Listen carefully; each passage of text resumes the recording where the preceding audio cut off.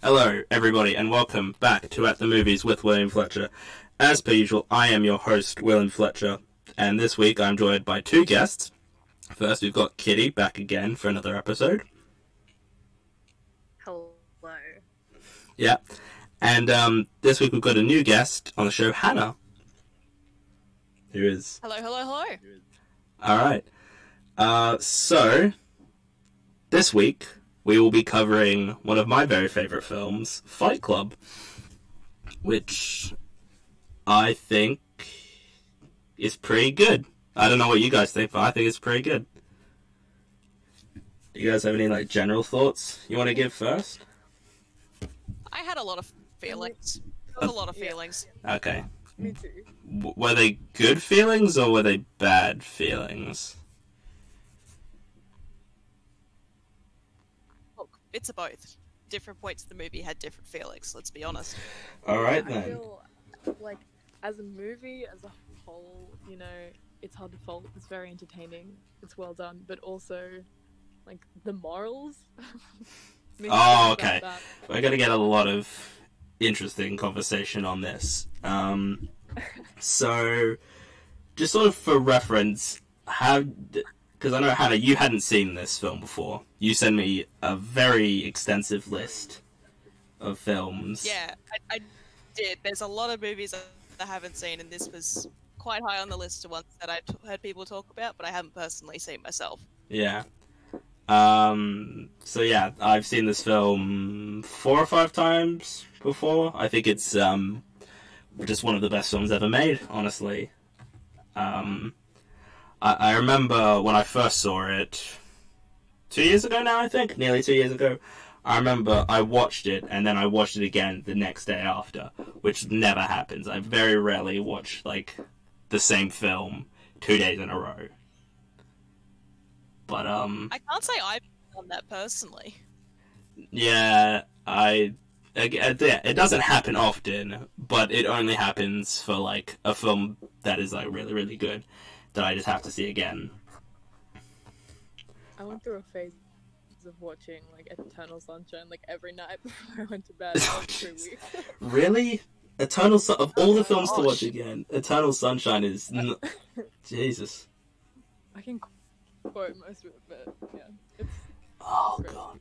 But That's another one of my extensive lists that I haven't seen. Yeah, You gotta watch I it. need to do Eternal Sunshine. I've watched it once, 2 years ago. And Oh, not enough. No. And I put it as one of the best films ever made, despite having seen it once. So I definitely need to watch it again in the future. Well, I watched Fight Club for the first time years ago, and I remember really enjoying it. It was one of the first more actiony thriller things that I actually really enjoyed. Mm. But rewatching it years later, I was like, oh, well, it's kind of not as good when you know the twist because then Really? You don't think it works as well because of the... You think the twist kind of makes the film less than? Yeah, 100%. This is probably one of the highest ranking movies that I wish that I could watch again for the first time. Because it's just not doesn't hit the same. Yeah. Yeah, as someone who watched it for the first time, the twist really got me. Oh, you didn't know the I had to hear twist? my boyfriend sit next to me going, wait, what is happening? What's going on? What? No, I didn't know the twist, so... That's I quite knew impressive. I knew the basic quotes of the first thing about Fight Club is you don't talk about Fight Club. That's about all I knew of the movie going into it, so... That's actually quite impressive to not know, because this is arguably maybe one of the most famous twists in film history, I would say. I would put it as... It's also a 25-year-old film, so it's not a new movie. So No, yeah, it's from... It's always gotten around, but... Yeah, it's 1999, I think it was, which is, a while ago. Quite impressive production-wise. Yeah, well... Yeah, now I know it was that old. It's oh gosh, that's actually pretty well done. Yeah. So there's a lot to talk about. Is there a specific place we want to start with this? Because I made lots of notes while watching this. But I don't know. Oh, so do I. I've got a whole page in front of me right now. Do you like? Does anybody have a place they want to start with? I just want to say, quick note: Tyler Durden is such a name. You know, it sounds like an '80s porn star name or something. It kind of does. Like- Not gonna lie. Yeah, like this big bad like alter ego persona, like crazy guy who's like a cult leader. His name's Tyler. It's interesting. To be fair, for some reason, I just associate the name Tyler with just like very like weird, nerdy white men. Like, just the name doesn't strike me as like, oh, that's a real tough guy. That like he's like, you know, he's a cool guy. It just strikes me as like just like a nerd. But Yeah, very normal name. yeah. Yeah, so do you like does anybody have a place to start at all? I think it was. I just want to say that, like, all round entertaining movie, very well done. You know, it's technically great, but I think, like, on the level, like, the morals and the actual, like, it's written very well, but is it written that well? Like, it comes off like it's written really well, but then when you look at it, like, the characters actually dimensional once you take away like the whole twist thing. Like, I feel like there's not enough world building and like character building. Like, I guess it's kind of part of it that the protagonist is very isolated and like we don't know much about him, and that's how the twist like actually works. But I feel like if there was slightly more, we don't know any of his family or friends. Yeah, I what? constantly found myself like itching to know what's this guy's name, what's his story, how did he end up here? Yeah. But It never really gave you any of that. Mhm. I mean, if it did, it would probably give away the twist sooner than they planned to. So yeah. you can kind of see why they did things the way they did. Yeah. Mm. Yeah, he's because like Edward Norton as the main character, I think he's just called the narrator throughout the entire film. They don't give him like an actual name, which is like a thing films do at times where they just don't name the main character. And I think in some ways it can work. Like I think it can be very effective, but in others it just seems like they're trying to be like clever or trying to be something more, I guess, than they are. They're trying to come across as like indie and artsy. Like, we don't need to name this person; it's the mystery. Yeah, I guess you His could. character is an idea. Yeah. Yeah, I think the most recent example I can think of was Christopher Nolan's film Tenet, because I think his name character is just named the protagonist, which I think doesn't add to the story or anything. It doesn't do anything. It's just trying to be clever, I guess, for the sake of it, and not actually, explain, like, sort of justifying why that is. But I don't think. I mean, if you name Edward Norton's character, you kind of, that's the twist is that him and Brad Pitt are the same character. So if you name him, it just kind of it ruins that twist a lot earlier. The whole thing of like, that's like what the film is sort of building to, the whole twist. And if you name him, then you kind of ruin that twist. Yeah, but like I feel like it could have worked around that. Like, there are so many other like when he first meets Tyler and he goes to pick up his bag and then steals a car or something, and then the protagonist gets in a cab. Like, is he stealing the car or is he in the cab? We don't know. Like, there are so many continuity errors. I feel like having a name for the main character would him and Tyler, which could even make the twist better. But I feel like it didn't work as well as it should have, because the ruse was already up.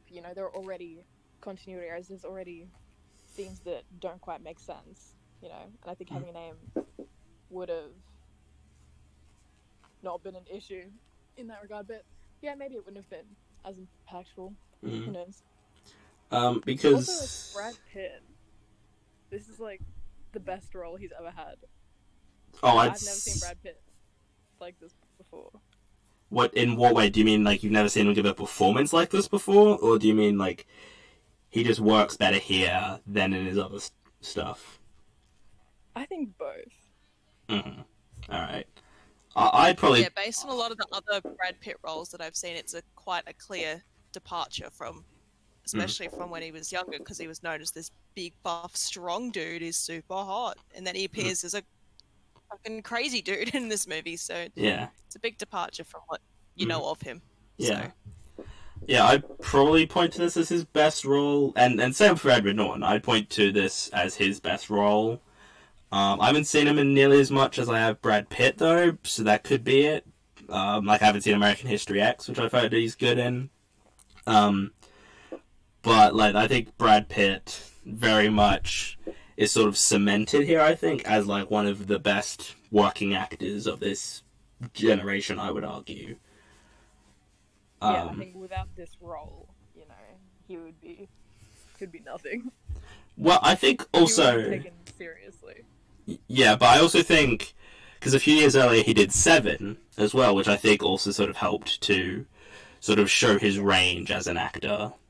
And I think he's very good in Seven, but I think Fight Club just really cemented him as an actor. Definitely. And not just this super hot buff dude that women swoon over, but like a serious actor. Yeah. You can be like, okay, he's actually good. He's not just here for eye candy. Yeah, he has actual talent. He's not, you know, he's not where he is because of how he looks. It's genuine. That he's good at what he does. So I guess while we're talking about performances, I guess we should touch on the rest of the cast, who are not as, like, good. But I think they still all work for what they are. I thought Meatloaf was really funny as a casting choice. Yeah, when I saw the intro credits, I was like, wait, Meatloaf? Like the singer Meatloaf? Yeah. In Fight Club? But then when I saw it, I went, okay, this actually kind of works. As good old Bob. Big bitch tits Bob. Love bitch tits Bob. Oh, that's one of my favorite quotes. Is Bob had bitch tits? It's I don't know why, but that line is just really just. It's just so silly, but it kind of works. Yeah. It's just like, oh, okay. Cool. Yeah. That's what we're going with. Yeah. I've just looking at I've just got like the cast list here. There's not a massive cast, honestly. It's primarily Edward Norton and Brad Pitt, but also Helena Bonham Carter as Marla Singer, the sort of, I guess, Love interest. Love interest, yeah, but like sort of mentally not quite there. I guess like he's not the most sound person. Yeah, definitely not the most stable. Yeah, I think she did great. Definitely not. I think she was really well cast. Yeah, The look was perfect. I think, let me check actually, but I'm pretty sure I read something that Reese Witherspoon was meant to be in this, which is just... That wouldn't have worked. It wouldn't have that worked. doesn't... Because, well, first of all, this is going to sound a little harsh, but I think Reese Witherspoon is like, I don't know if it would have worked as well because of just, like, the way she looks and sort of how she's more of, like, too clean cut. Marla Singer. Yeah, It I think wouldn't that's work. it. Yeah. You guys want to hear a joke? Okay. How does Reese eat her ice cream? With a How? spoon. Ha ha ha ha ha. So sorry, you can cut that out. I'm absolutely cutting that.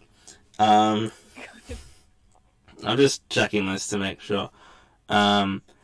Anyway, also we've also got Jared Leto in this, who doesn't really. Credits. for a while I was like, wait, where's Jared Leto? Yeah, And I'm like, there's Jared Leto. yeah.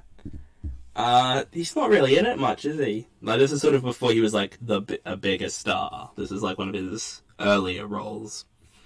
Yeah, he does okay. He gets the job done. He That's gets for his sure. face is ruined, just absolutely ruined. Just looking at what is like, if this was his first thing or he does something beforehand. He did Requiem for a Dream the very next year. Yeah. That's crazy. Which I think is I've watched it. I probably should watch it again, but I quite enjoyed Requiem for a Dream. I don't know if it works, if it like it holds up as well though. I don't know. I've seen it. I'll have to watch it again.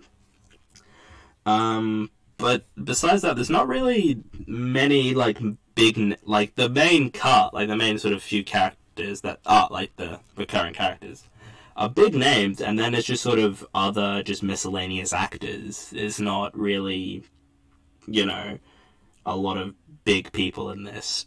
They're just sort of from David Fincher, sort of a bit of a departure or difference from some of other David Fincher's other works, which have much bigger casts with much bigger names as well. Are you guys fans of David Fincher? Am I a fan of David? Are we? I haven't seen many of his movies personally. I would put David Fincher as my favorite director of all time. Ooh.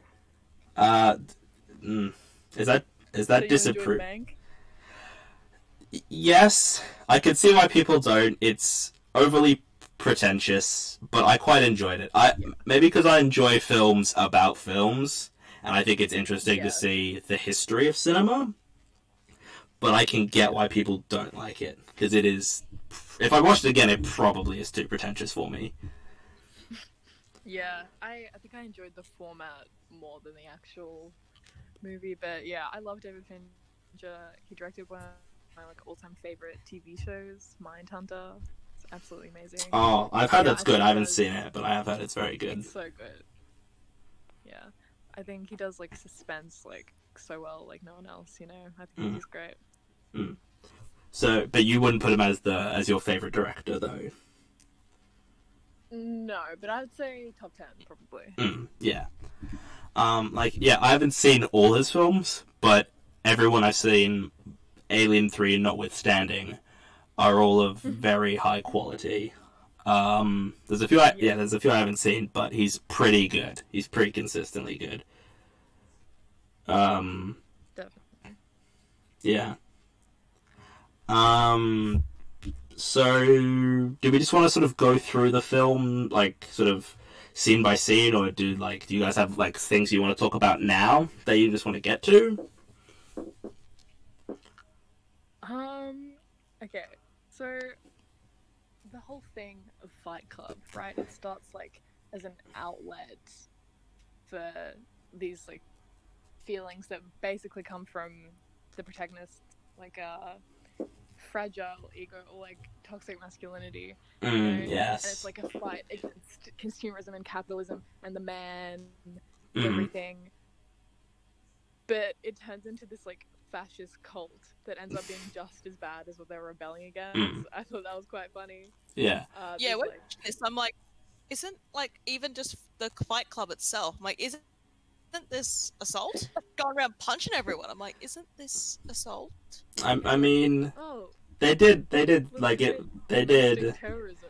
Yes, but I don't think the film is the film doesn't justify that. It shows that it's a bad thing. Edward Norton realizes it's a bad thing and he tries to stop it. And I think it's not saying, "Hey, you should do this. You should go block the credit card companies. That'll be great."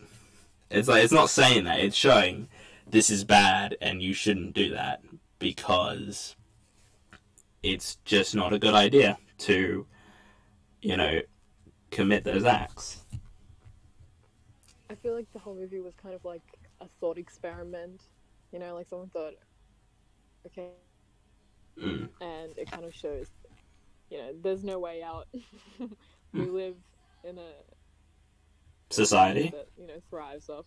Yeah, we live in a society that thrives off like consumerism and capitalism, and there's no beating it. And if you try to rebel against it, you only end up imitating the thing you hate most. Mm-hmm. But the cult is like, I'm saying the cult. I mean, you are right. It is Kind of a cult. kind of a cult, yeah. When they start saying like Bob's name, Mm-hmm. I was like, okay, this is the cult. Yeah, that now. was real creepy. I'm like, Yeah. okay. Yeah. But I think... pretty fascist. Yeah. You're making valid points, but, I think... I don't know if maybe it's just because of what you're saying, but you're not interpreting the film as justifying this and saying that's a good thing, right? No, I definitely don't think it condones. I just think it's interesting how it shows them. Yeah, because I think there are some people who misinterpret the film and think that the film is justifying or condoning what this is doing, and I'm like, it's not. Like the entire last third or so, well, the third act is Edward Norton trying to stop this. Like it's not. He's not trying to continue on with it. He's trying to say, hey, we shouldn't do this because it's bad. And I think that some directors and might have been condoning it or not trying to, but they do in turn condone these actions. And I think there might be less capable directors who would do that, or would accidentally do that at least. And I think Fincher does it, and it says, "Hey, this is what they're doing, but this isn't good. You shouldn't do this." And I think that's sorry, no, you go. I feel like this movie is what Tarantino wishes he could make. Oh, do you not like Tarantino? I mean, oh no, Pulp Fiction is like his third best film. Tarantino, his movies is very different to him as a person. Do I like Quentin Tarantino? 100% no. I would. Oh no, he's a bad person. But do I like his films? Yeah. Okay. Yeah, I saw a clip of him saying that he wanted a female editor for Once Upon a Time in Hollywood because he didn't want. He wanted someone who would obey him and listen to him. Did he actually say that? Do it how he wanted. Oh yeah. That's. Yeah. Wow, that's terrible. I mean, that's not the word. You said so many other bad things, but still, that's pretty. Yeah. Look, I haven't looked into much to do with the whole controversy with Quentin Tarantino, but now knowing that, I'm like, no more watching those movies. Well, I mean, his movies are a different story to him as a person, and you can look at different things that are reflected. Like, you don't have to agree with the morals to enjoy the movie. Like Fight Club, very enjoyable movie, but I feel like the whole there are many morals ingrained in it that are just very toxic, bad things. Like the whole reclaiming their masculinity through violence and aggression. Probably not the best message to be sending. But Definitely not. It's fun to watch. Yeah, I do think while the film definitely doesn't condone that, I also do think there are people who would interpret the film in the way of hey, we should do this. And I think this is a kind of film that you have to be careful with because you could be, sort of in turn convincing people, the more...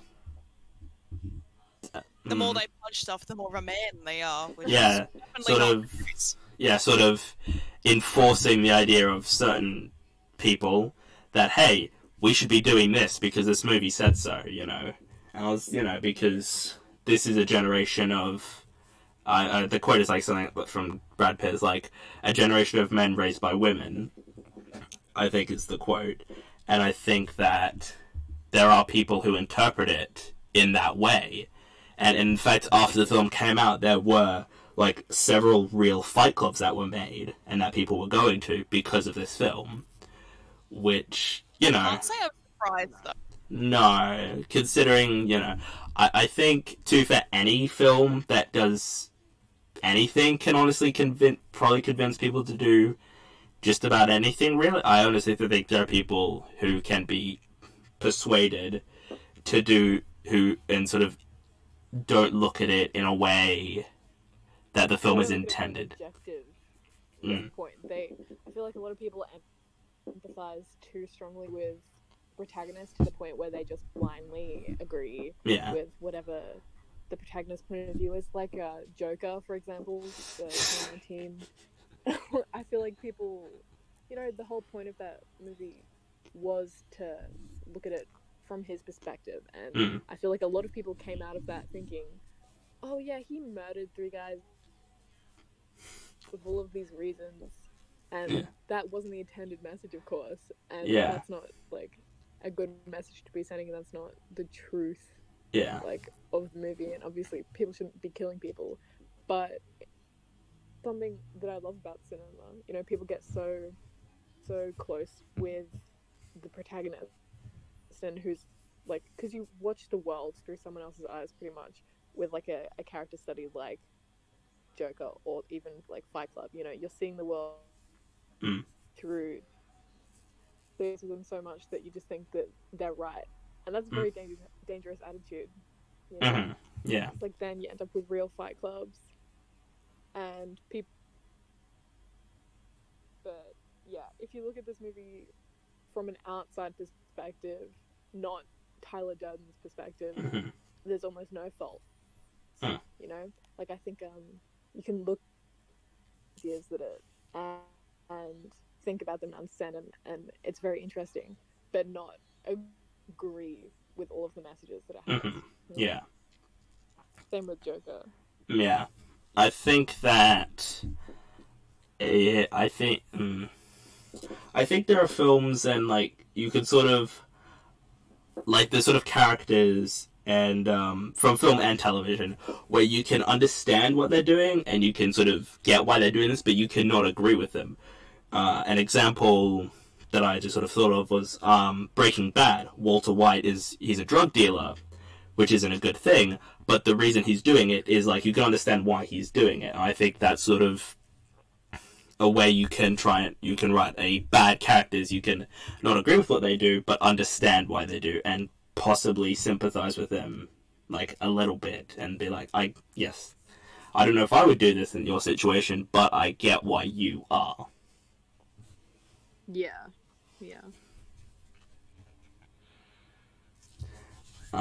So then, again, I just don't really know. I want to talk about the CGI that this film employs at several points, which doesn't hold up. Well, some of it is alright, and some of it is very, very ropey looking, and is very much like the opening credits, and there are also several bits throughout the film of certain scenes that sort of like like with the buildings exploding. I thought that was done pretty well. Yeah, no, but I mean these sort of the scenes that sort of happen throughout the film of like the camera is sort of moving around through like it's like moving through like the oven in Edward Norton's place, and it showed like the explosion and everything. Like I think that CGI is a bit weird looking. It doesn't really hold up as well as it probably should, because I think like a lot of CGI, not a lot of CGI, but some CGI really holds up well, and I think this is an example, and some doesn't. I think this is a film with kind of a mix of both. Like some of it really holds up and some of it doesn't work as well. Wait, was this in... When did this movie come out? Was it 1990 or was it 1999? 1999, yeah. Well, okay, that really... Because Titanic was only, like, a couple years before that, right? Yes, it was 2 years beforehand, I'm pretty sure, yeah. Yeah, so that's... Yeah, I don't think the CGI was as good. But, maybe maybe it didn't have as big as a budget. Yeah, I was just thinking the budget is like significantly low, I would feel, for this kind of film. In fact, I'm just gonna quickly check the budget for the Fight Club's budget was $63 million, which is actually quite a bit more than I thought. Yeah, I looked up the budget for Titanic and it was $200 million Not expensive. in 1997. Yeah, that's a lot of money. But I would point that Titanic doesn't, have needs a pretty large budget. I mean, it's a whole. It's like there's a boat that crashes. That's like that can't be cheap. There But is a bird that crashes. yeah, that's the whole point of the film. But also, I do think even some of the CGI in Titanic doesn't hold up as well anymore. And I mean, it's a film directed by James Cameron, so you do the maths there. yeah. The sound design, though, I think still holds up. Oh, I think the sound design is really, really effective and really well done. And I think that, like, the actual fights themselves that take place, I think, are very realistic sounding, and it actually sounds like, they are getting hurt in it and it sort of like, yeah, this is probably what it sounds like and it feels, and and I think that some films, it's very hard, I think, for films to portray like punching sound effects because it's like lots of various different ways they do it. But I think Fight Club does it very well, and it sounds very like realistic, and I think that's sort of a part that sort of works. I heard somewhere that they they bought like chicken carcasses or something and recorded them like punching them to get like the bone crunching noises, something like that, like in the sound engineering studio. Yeah, I think was that this film or is it another film? I definitely have heard that, but I don't know if it was I'm pretty sure it's Fight Club. Okay, wait. Yeah, I think it's really important in like this film, 100%. Because like when you're watching a superhero movie, there's a big fight scene, Mm-hmm. the suspense is led up to it, and then the first punch is landed, and it sounds like someone like slapping a piece of meat or something, and it's terrible. But Fight Club, I think, did it extremely well. Like, I actually found myself like wincing at some of the punches. It was done really well. Yeah. Yeah, when the punches don't sound realistic, it kind of kills the vibe. You're like, okay, they're not actually getting hurt. It doesn't even sound close to them getting hurt in real life. Yeah. But no, speaking of, it's not just the sounds, but actually the fight choreography in itself actually is quite realistic looking. Like, Yeah. the way they angle the camera to the fight choreography, it actually looks realistic. Like they're actually getting punched. Yeah. I was like, wait, is this choreography, or are they actually getting like punched? Yeah, well, this goes to the first sort of fight is Edward Norton and Brad Pitt, and they've just like walked out of the bar, and Edward Norton actually punched Brad Pitt for real to sort of get like a genuine reaction from him, and so he actually punched. Did he? Yeah, he actually punched Brad Pitt like right in the ear to get their sort of reaction, like their sort of genuine reaction to it, and that's why. I don't think it's in the film, but there's like they sort of like they would pan back and Edward Norton is just laughing because he just finds it funny that he's just punched Pitt in the ear and he's in all this pain. But Looking back on that scene, if they were the same person, how did that was the with one approach? Because I feel like the two guys approached him. What do you mean? Like if Brad Pitt and Edward Norton, they're fighting outside of the bar, right? Yes. But Yeah. if it's the same person, is he just punching himself in the face? Yeah, there's a scene. There was a scene of it shows him, but he's just fighting nothing. He's reacting to getting hit from nothing, and so that's why these two guys approach him because they're like, this guy's interesting. Something's going on here, and so Yeah, that scene where they reveal the twist the movie where he's just punching himself at the back of the bar, and it's so. Yeah. And then they planned all the other fight scenes where it's him just punching himself. So. Yeah, it's and the twist, and I think the twist. This is, I guess we could just get onto the twist and how I think there's a lot of movies that set up twist. Well, no, they don't set up twist. They have a twist, but there's no setup prior to the twist. It's just, hey, we got a twist, you know. And I think it comes really out of the blue. Like, I found myself going, wait, how does that work? And then they show all the clips, and you're like, that makes sense. Yeah, and then there's all the foreshadowing that leads up to it. There's a scene where he says that, like, oh, Tyler speaks for me, and so Tyler Dunn says, like, a line like he fell down some stairs, and then Edward Norton says, I fell down some stairs. And it's just... And you don't get that if you don't know the twist, but knowing the twist, you can get that, and I think it works. It makes sense that they are the same person, and it's handled very well. Yeah, like when I forget the love interest's name. Is it Marla? Yeah, Marla Singer, the love interest. Yeah, when she like comes downstairs, the morning after, and she's like, he's like, "What are you doing here?" Whatever. And she's like, "Fuck you," you know. I thought that was, yeah, like watching the second time is a completely different experience than the first time. Yeah. Because everything then has like a different meaning. Like you really, yeah, like I feel like I really actually understand the movie watching it a second time. Yeah.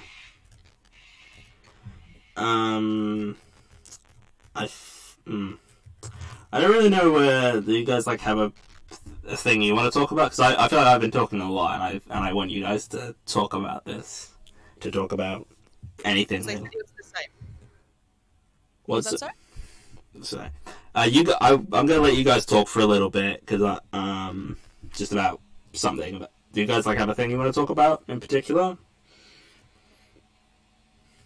Oh, not particularly. I mean, yeah, not particularly. Well, you said you made some notes, so, like, sort of what were your first few notes you made on the film?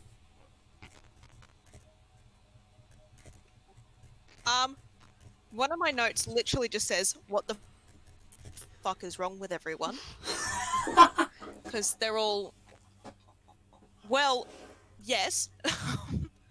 Because they're all, when you think of it, like, narcissistic, all mental health issues. There's mentally something wrong with all of one of them. Mm-hmm. Like, yes. When you find out that Tyler and the narrator are the same person, spoiler alert, but I'm sure you know by now. Yeah, we've mentioned it all. Yes, exactly. It made me think of a mental health issue that a friend of mine actually has called dissociative identity ID, where you can, like, phase out and it's where you can phase out and assume another ID and not know you're doing it. Like another identity would not know you're doing it. So that came to my mind, going, this is what's wrong with him. He needs to get, like, treatment, because it's a trauma-based disorder. Like, there's something wrong with him. He needs to get help, not get a bloody cult fighting club going on. Yeah. Which ends up becoming a bloody criminal cult. So... And Marla's got her own issues too. I mean, there's one scene where she just tries to, like, goes, I'm gonna kill myself on the phone. I'm like, maybe go to, like, a hospital?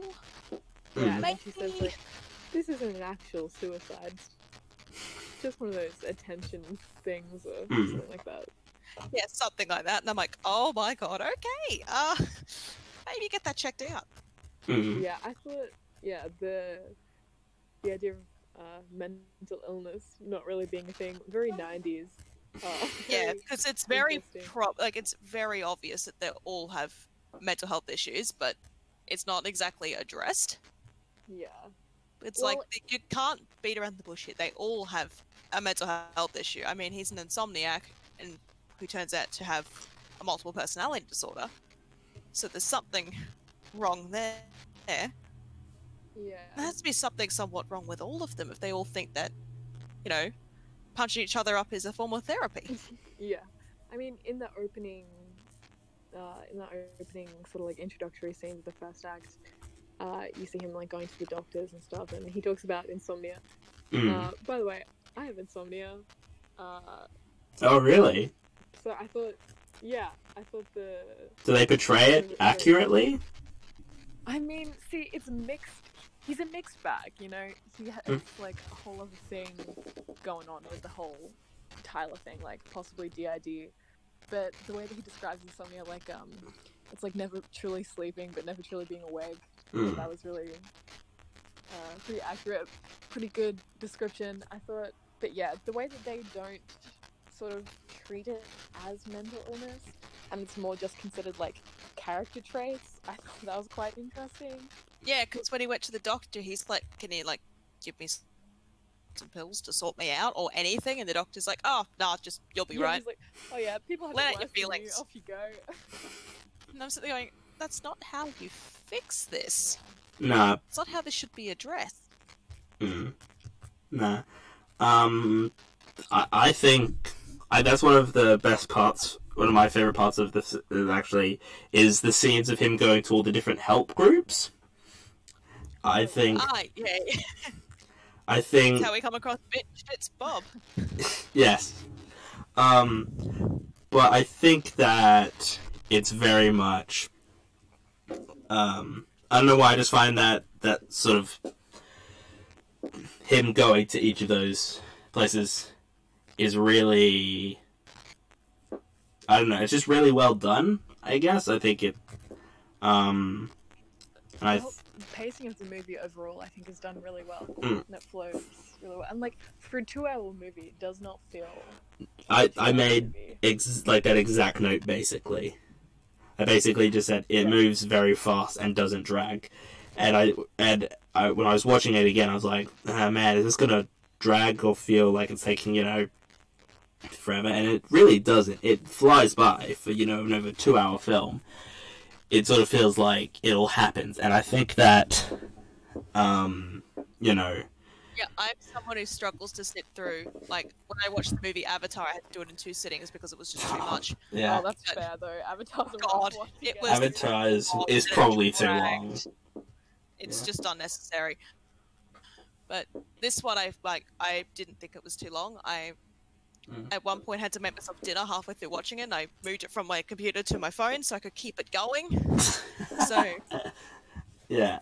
because I decided, it's a good time to watch Fight Club. 9:00 at night. When are you going to bed? Yeah, I was watching it like 4 a.m. this morning, and he was like, "Think about insomnia." I'm like, "Oh, I feel you, buddy." It's like, oh, this is too real. Yeah. Yeah. I watched this in like the afternoon, which is a pretty reasonable time, I think. Not staying up till fucking 9 o'clock or being awake at 4 a.m. to watch this. I had work the next day too, so I've stayed up till like midnight watching this movie, then gotten up for work, and I'm like, this is fine. This is great. Yeah, the pacing is definitely amazing. Like, definitely. Like, I've seen better written movies that haven't done the pacing this well. Ah, okay. Like what? What's Yeah, it? I've seen movies where like Avatar, it drags on forever, and then other movies where I'm like, this is moving too fast. I can't actually keep up with what's going on. Yeah. Like, I'm Thinking of Ending Things is a fantastic movie. I definitely like it a lot better than Fight Club. I definitely think it's better written, better, set design, better acting, just better movie. But if you compare the two just on like pacing alone, Fight Club definitely flows a lot better. It definitely doesn't feel like you're just like sitting there waiting for it to end, And I mean, it's 2.5 hours long, so that's impressive. Yeah, definitely a different. I think, there's a lot of films that very much, like there's certain films that are this length that feel like they take forever, and I think this. Yeah. Fucking Avatar. Fucking Avatar. Yeah, Avatar. I think also this is a film. It doesn't go on forever, and it doesn't sort of go longer than it needs to. I sort of think that it sort of reaches the climax at like the perfect point. It sort of goes along and sets everything up and does all of this, and then it gets to the end, and it's not like there's no scenes I feel that are pointless or don't add anything or don't sort of have character building or are like foreshadowing for later on. I think every sort of scene is required. I don't think that it goes too long. I agree. Yeah, there's no filler scenes. Like every scene, you need it to build that story. Yeah. Because I hate movies that are full of filler scenes. I'm like, cool, skip this. I don't need this. But this one, I'm like, now I think about it, every scene was needed in order to work out the twist and get the full plot of the story. Yeah. I'm just like thinking that there's probably films that are like, there are films that are like 2.5 hours and they've got a lot of filler in them. I can't think of anything off the top of my head right now, but there are like films that are this length that have a lot of filler that don't need, you know, nearly half of the scenes that it features because they don't add anything. There's no point to them. Avatar. Again. Avatar. Avatar is way too long. I just really didn't like Avatar. I thought it was boring. I think that's a pretty consensus. That's the consensus of a lot of people. It's not great. Really Avatar overhyped. 2 Really Avatar overhyped. 2 is coming out like next year, I think. Oh isn't it? god, not And another Avatar one. 3 the year after. Oh, But I'm actually excited to watch them. all these Avatar films were meant to all be out by now. Like the fourth one was meant to be out like 2 years ago. They haven't even finished them yet. He's still got like 3 more he's making. This is insane. Look, I'm sure it was a better film in 3D, but I watched it at my grandparents' house when I was about 12, so not long after it came out, and I'm like, this is just dragging on forever. I'm so bored. Yeah. But I have to finish it because everyone said it was good, and I'm like, okay, half this movie wasn't necessary. Yeah. I think that's the thing David Fincher does really well, sort of in general in his films, is there's no, in all of his films, of the ones I have seen, there's no filler. Like, all the scenes are necessary, they build character, or they progress the plot, or there's... It does something that they're all necessary in some way. Some are bigger and more important than others, but it's all necessary. It's not... He doesn't seem to leave in the things that don't add anything. He just keeps everything that matters. Edited really well as well. Yeah, I think the editing is very good in all his films. Like Gone Girl. I haven't seen, but I have. Oh, you gotta watch it. It's not necessarily amazing. You know, it's pretty linear story, but it's just so perfect. Like, so perfectly told, story-wise. Like, he does the to a T, like perfectly. Builds suspense so well. Like almost textbook, but so great. I've got a quote that I like to read for you, and I sort of want to get your guys' opinions on this specific quote, alright? Okay. So it's like two people saying things. It's Edward Norton's character and Marlo's character. So so when people think you're dying, they really, really listen to you instead of just waiting for their turn to speak. And I think that's that line as well. I think that's a really good quote, and I think it sort of helps to establish this universe of people who just do not care. Like, you know, throughout it, Edward Norton and other people are, you know, beaten up badly, but there's no people don't talk to them, hey, what's happened, or they don't make a sort of point about it. They just sort of continue on like nothing's happened, like they are not.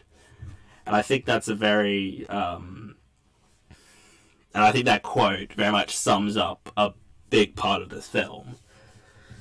Yeah. And I think it's very relatable as well. Mm. You know, it's about loneliness in a way.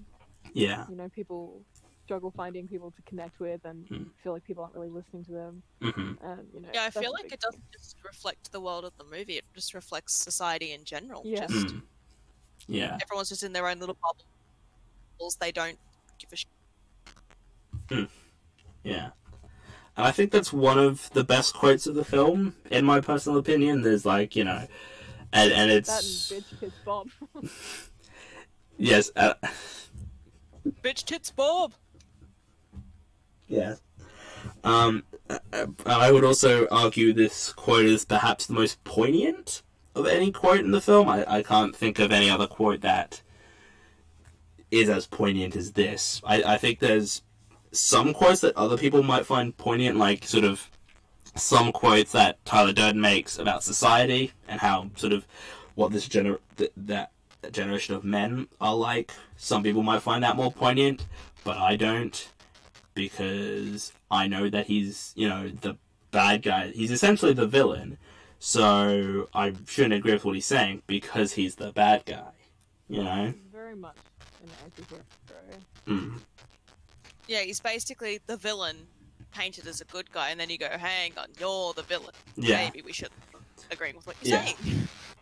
And that's sort of what Edward Norton's character is, you know, sort of looking at Tyler Durden as this godlike figure, I guess.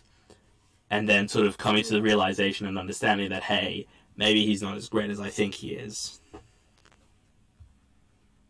I saw this this article a while back on like Letterboxd, I think, about how Fight Club can be seen as like a metaphor for Buddhism, and how a big thing meant. And then once you reach that point, you have to kill your Buddha because you don't need him anymore. You know, you don't need the guide because you found like who you are. And I feel like that is quite cool because that can be like reflected when he shoots himself in the head. You know, he's killing Tyler, he's killing his Buddha, he's killing his God because he doesn't need it anymore because he's like found himself. I really liked that. Thought that was interesting. But also, if he does. But if you just shoot yourself in the mouth, wouldn't you like die an instant, bloody, disgusting death? Well, it depends on the gun and.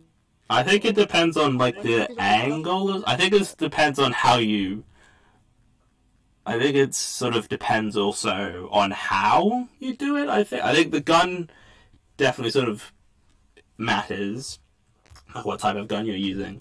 But I also think, because he doesn't aim it like sort of directly at the back of his head towards his brain, it goes through like his cheek, right? So I think that's, You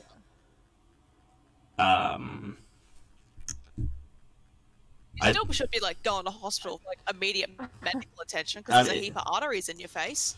Oh no, he absolutely should be, but he doesn't have time for that. He's got to watch the buildings explode. He has to hold hands with his girlfriend. Yeah. Because, you know, priorities. Yeah. Yeah, priorities. I really liked that ending though. I thought it was cute. I like the song as well. It fit really well. Yeah. I've heard some complaints about the ending and how sort of people think it's sort of... I don't remember what it was exactly, but I think it's sort of people think it's glamorizing this, and I don't know if it is exactly glamorizing it. I think it's just two people sort of watching like this sort of thing happen and just sort of have to sort of figure out what they're gonna do next, you know, together. Yeah. I think, you know, that's life, you know? You just have to sometimes watch the world burn, quite literally.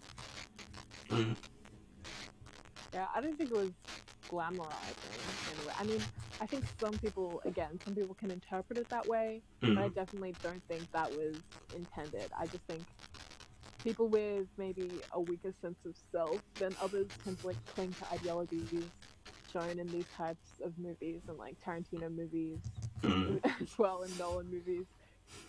They'll kind of attract some of the same kinds of people who just like, yeah, I want to fight people because I resent my mom because my father left and all this shit. But I don't think it necessarily does that. I don't think any movie necessarily does that. I just think it depends on how you look at it. So what you were describing was just an incel then, basically. Yes. Yeah. Because I think there are definitely those kinds of people who are like, oh yeah, Tyler Durden, he's right, I agree with him. And then it's sort of just like, well, no, you shouldn't. He's objectively wrong. Like, what he's doing is bad. You shouldn't agree with him. Like, people who look at these kinds of films as a way to normalize, like, or glamorize violence and that kind of thing. Oh, I think my neighbor just started mowing their lawn. I don't know if you can hear that. But I can't hear it. okay, good. I think, yeah, it just 100% depends on the perspective, and I don't think movies made to make. I mean, of course, movies, they position the audience to feel a certain way, but I don't think it necessarily should, because it's a personal experience. It depends what mindset you go in there with. It depends if you look at it objectively or subjectively. And people who think like, oh, Fight Club's bad because it normalizes violence. It's like, no, it doesn't. It just doesn't, though. You normalize violence within yourself if you think of it a certain way, Yeah. I don't know. It's like, yeah, the film doesn't normalize this or glamorize it. It's not like it doesn't show the fights or the violence to be like, oh, this is cool. It shows that this is bad and that it is painful and that you probably shouldn't do this because you will be hurt quite a bit. And I think the scene of Edward Norton and Jared Leto, where he just ruins him, is very difficult to watch. Honestly, it's very much like it's very just sounds just painful, and it's just really, doesn't glamorize it and say, hey, you should be doing this because it's great. It doesn't do that. It doesn't work like that. No. But I do think this is like somewhat irrelevant, but like the attitude that the movie has towards like women is quite interesting. Like bitch tits Bob, he has boobs. He's seen as like feminine. He's also seen as like weak. He dies, he cries a lot, and that scene, the scene where Tyler and the narrator, Tyler's in the bath and like, we're a generation of men raised by women, and I don't think the answer is another woman or something like that. It's quite there's some negative connotations which aren't the best. Very much toxic masculinity.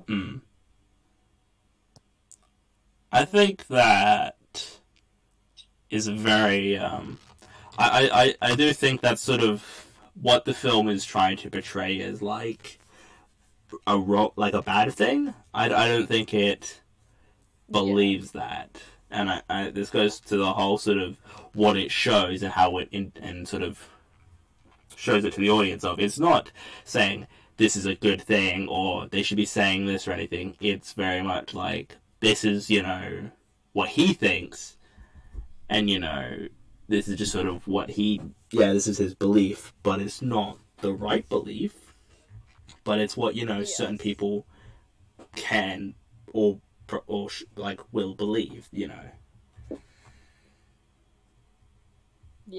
It's always slightly worrying, like, if you meet someone and, you're talking and they say their favourite movie is Fight Club. Why is that worrying? An idiot? It's like, are you in a Fight Club, or are you just a violent person? Or yeah, it's like Sorry, you guys cut out for a second. Can you just repeat what you were saying? Sorry. It's always worrying when you meet someone whose favourite movie is Fight Club, and you can't tell if they're like the incel kind of fan that thinks they should start a Fight Club and they think that Tyler Durden is like the hero, or if they're the kind of person who does look at it like objectively and just enjoys it for the movie that it is. Okay. I think there are films like this that sort of those kinds of people would say, oh, this is exactly how I feel. Society just doesn't get me. I'm not the problem, society is the problem, and I think... Yes. Like the average Rick and Morty fan.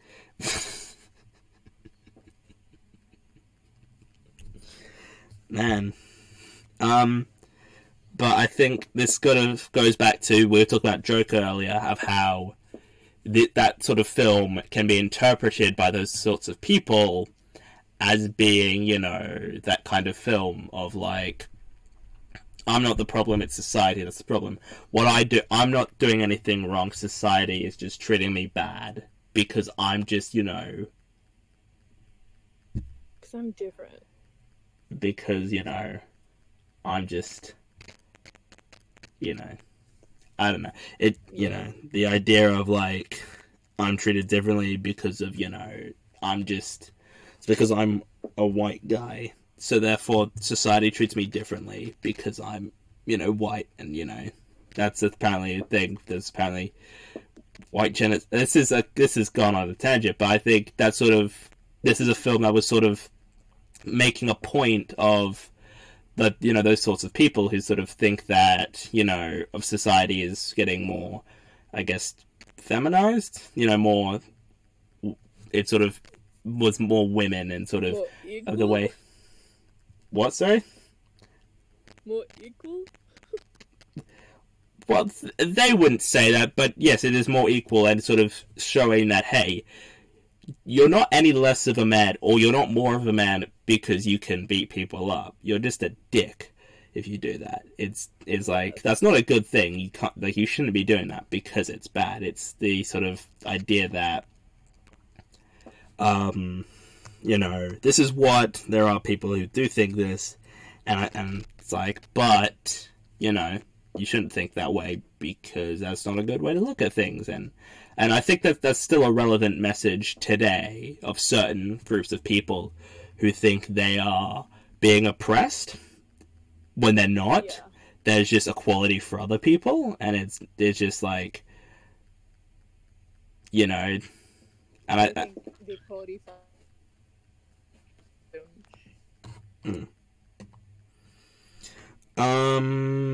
Just saying what else I want to talk about. Another one of my favourite scenes in this film is the scene where Edward Norton, the narrator, is in like his boss's office and he starts beating himself up and it's like throwing him into like shelves and into like the glass table he's got.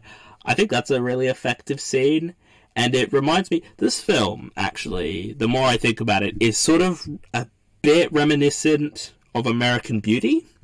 Like, not massively so, but it's got a couple similar themes and ideas to American Beauty. I see that. The sort of thing of like the sort of idea, like, what is, like, why do I do this? You know, the sort of the consumerism and the idea of like, this is what society tells me I should be doing, but I don't know why I am doing it. I'm just doing it because I've been told this is what I need to do. And I think the scene of Edward Norton beating himself up is kind of reminiscent of a scene in American Beauty with Kevin Spacey. Like, there's in the scene in American Beauty where he's like sort of blackmailing his boss, essentially. Like, I think that's sort of a similar thing. I mean, the way he does it is different. He doesn't beat himself up. He instead says he would accuse his boss of sexual misconduct, which is incredibly ironic considering it's Kevin Spacey. But I think that's sort of just a similar scene and the way it plays out. Yeah, I thought that was really well done scene, definitely.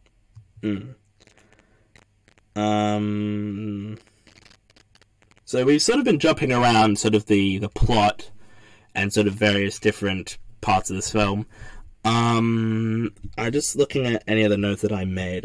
Hannah, do you have any more notes you want to talk about that we haven't particularly covered? Just sort of in this general discussion.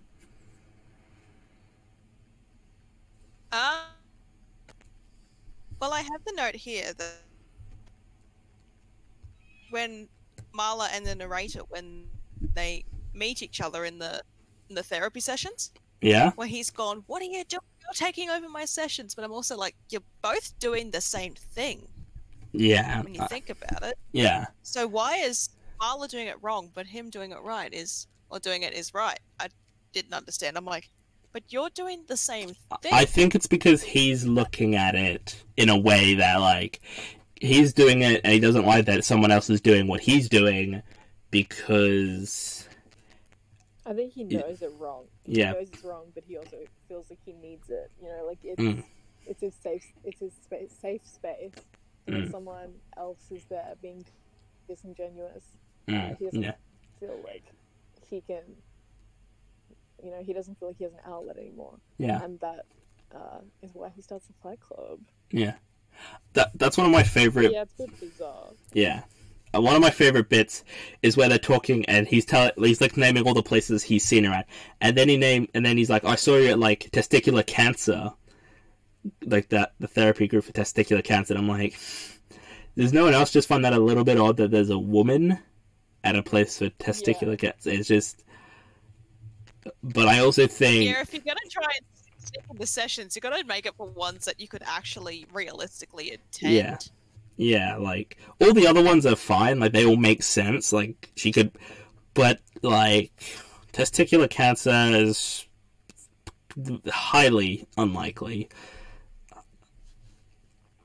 I mean, I've had a lot of women with testicles in my life, personally.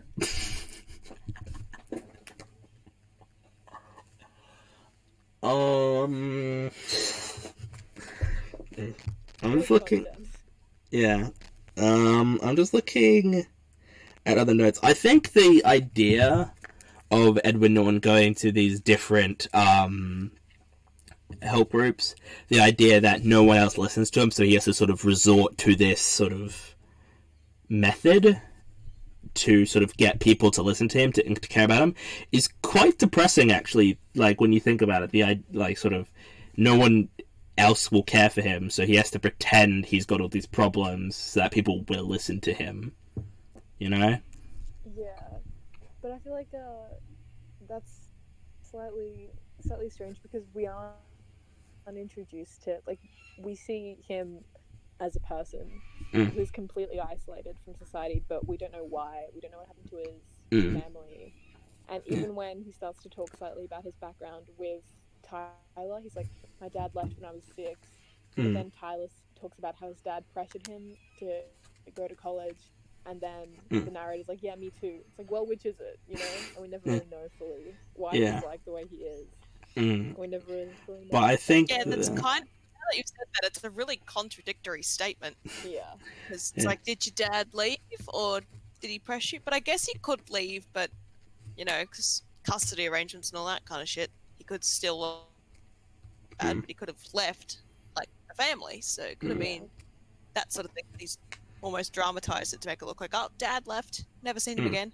Yeah, I just feel like it needed a bit more truth. Like, there needed to be more of a core to his character, and I feel like I would have appreciated it more if we knew him a little better, if we had more background, if we knew why he was like that, you know. And I think that could have been explored in the third act instead of all the running around after Project Mayhem. But it's still it's I don't know. I'm fine with it having not done that. Like, it's still a solid movie, still very entertaining. But I feel like it would have been a little more interesting because, like, this is such a great concept, very interesting concept.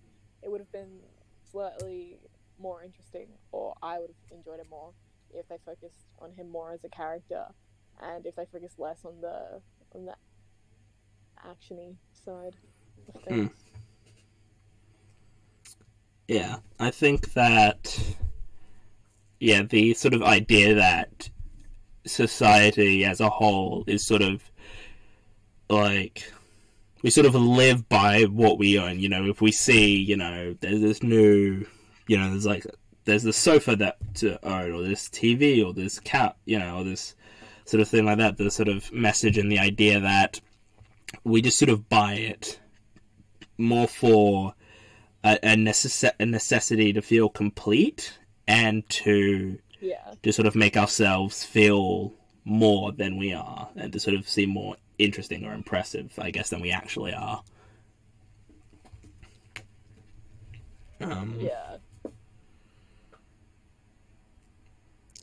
Yeah, and I think that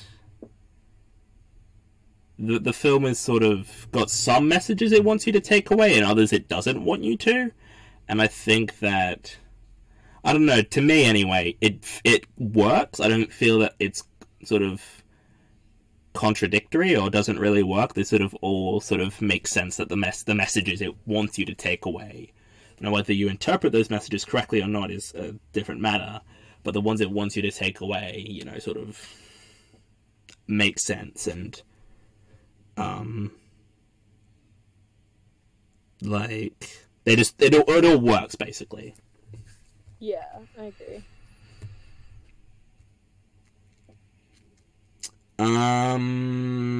There's a scene I want to talk about which might be my favorite scene, which is the scene of when Brad Pitt gives Edward Norton the chemical burn.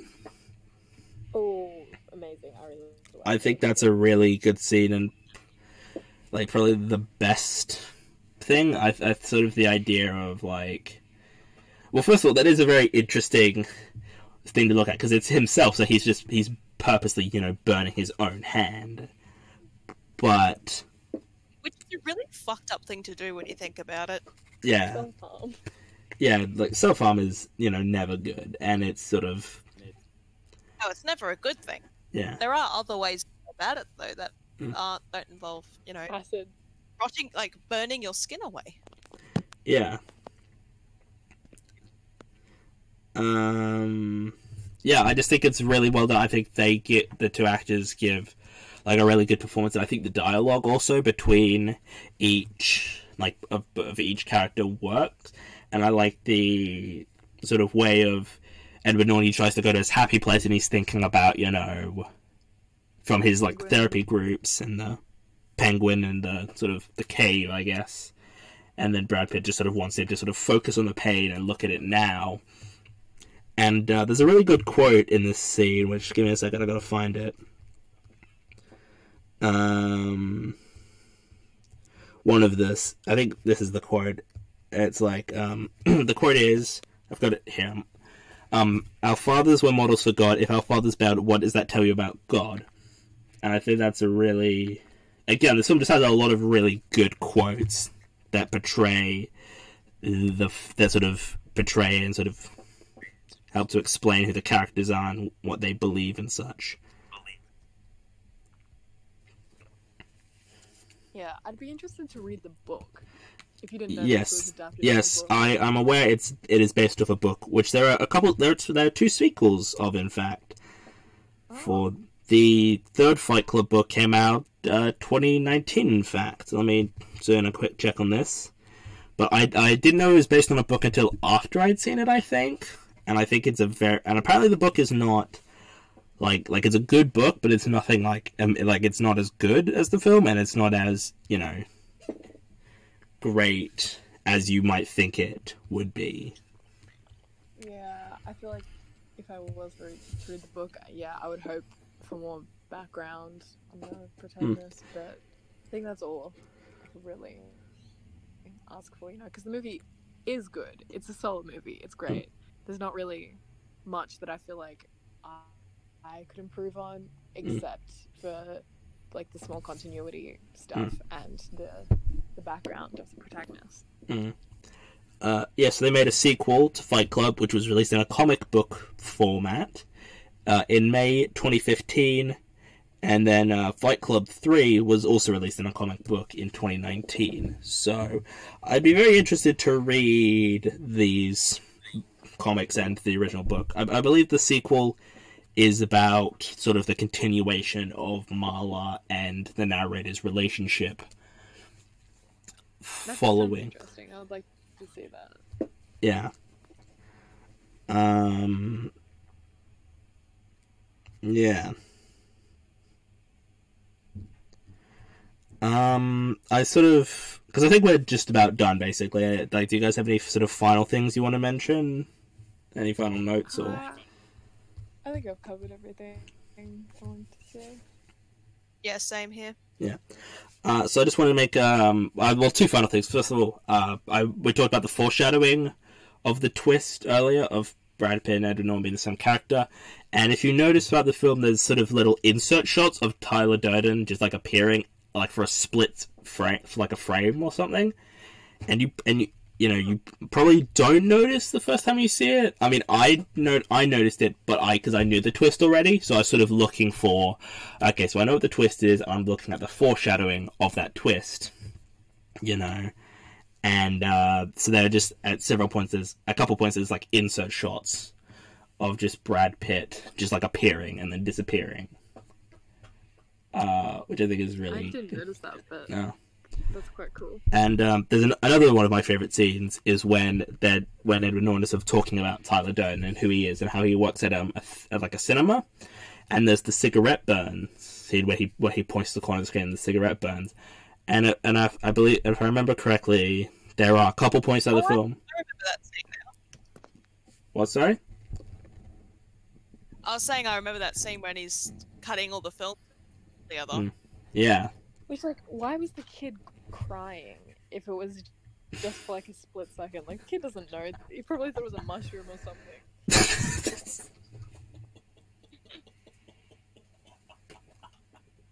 Anyway. Jesus Christ. But there are a couple times throughout the film where in the corner of the screen, there are the cigarette burns, which apparently is not accurate, and it's not actually how it works. I did some research, and like that's not real. I think David Fincher just did it because he could, which I think it's a very nice visual. I think like late 90s, no way they were still like changing film reels. Oh, absolutely not. I think they probably were able to do it all on like one reel. They didn't need to. Well, they probably would. Yeah, or like VHS. Yeah. Even. Yeah. Yeah. I think that's. That's another thing I liked about the movie was all the times they broke the fourth wall but talked directly to the audience. That was a key scene when they talk about the film and they point to cigarette burn. Mm-hmm. Edward Norton's characters just talking to the audience. Yeah. There was quite a few instances of fourth wall breaking, and I liked those in the movie. Yeah. I like fourth wall breaking, but only if it sort of works and sort of if it makes it like, because the entire film, it is basically Edward Norton is narrating the entire film more or less, and so when he talks to the audience, it is in keeping with the rest of the story, and it doesn't just sort of come out of nowhere. He has been doing this throughout, basically, just him talking about himself and what's been happening, basically. And I think there are some films that just sort of do that for the sake of it, and it doesn't actually add anything to a story. They just do it because they think it's cool, Yeah. I think that's it, though. I think we've pretty much talked about I think that's pretty much everything we've talked about, right? I mean, unless you guys have any final things you want to say. Yeah, no, I think we covered everything. Yeah, I'm just looking over my notes, and we've pretty much covered everything. I'm just going to quickly look at my notes. Everything. I want to, before we give ratings, Anna, if you want, you can give a rating for the film. Just in a minute, though. Did you know that they made a quasi-female reboot of Fight Club? No? What, like Ghostbusters? No, I did not know that at all. It's not called Fight Club. It's instead called Book Club? No, that would be a better title, by the way. It is called Chick Fight. Oh no! That straight up sounds like I'm like a porno for a very niche group. I'm definitely gonna watch that. It is, yeah, Chick it is. It is. It stars Bella Thorne and Alec Baldwin. I think I saw an ad for this movie once, and I'm like, what is happening? It came out last year. Yeah, it came out last year. And, I don't want to see it because it sounds shit. And it apparently is. But I also want to see it to see how bad it is. Yeah. I'm looking at the ratings for it. It got 4.6 out of 10 on IMDb and 30 Rotten Tomatoes. So look, Yeah. the ratings aren't great. No. But it could be a craptastic film. Who knows? Yeah. And when I initially Bella Thorne hasn't been amazing. I don't really think she's good. I don't even know what she's she's. terrible. That's the joke. Okay, I was like, I haven't heard her be great in anything.